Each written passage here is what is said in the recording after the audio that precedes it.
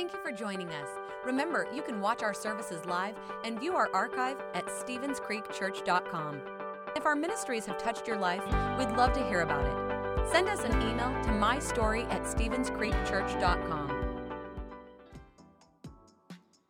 Hey everybody, and welcome back to another episode of The Daily Spark.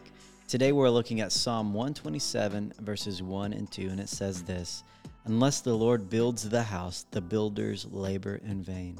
Unless the Lord watches over the city, the guards stand watch in vain. In vain you rise early and stay up late, toiling for food to eat, for he grants sleep to those he loves." Today we're looking at this verse, and it certainly flies in the face of our modern society. We're told to get up early, to hustle, to work, and to accumulate all these things, but this scripture is letting us know it does not matter if it's not in God.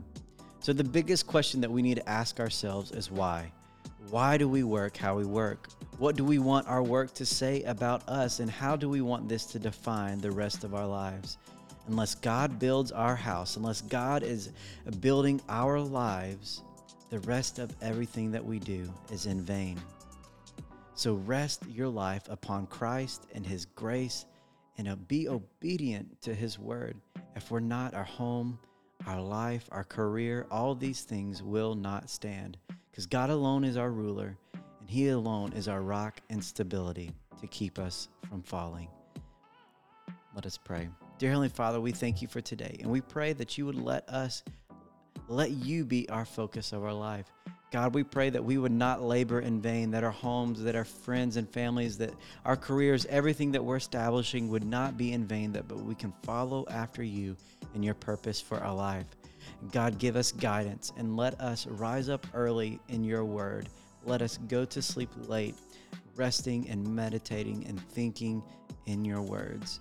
God, we thank you for this, and it's in your mighty name we pray. Amen. Thanks for listening. If you would like to help support the ministries of Stevens Creek Church, please go to StevensCreekChurch.com and click the Give button. See you next time.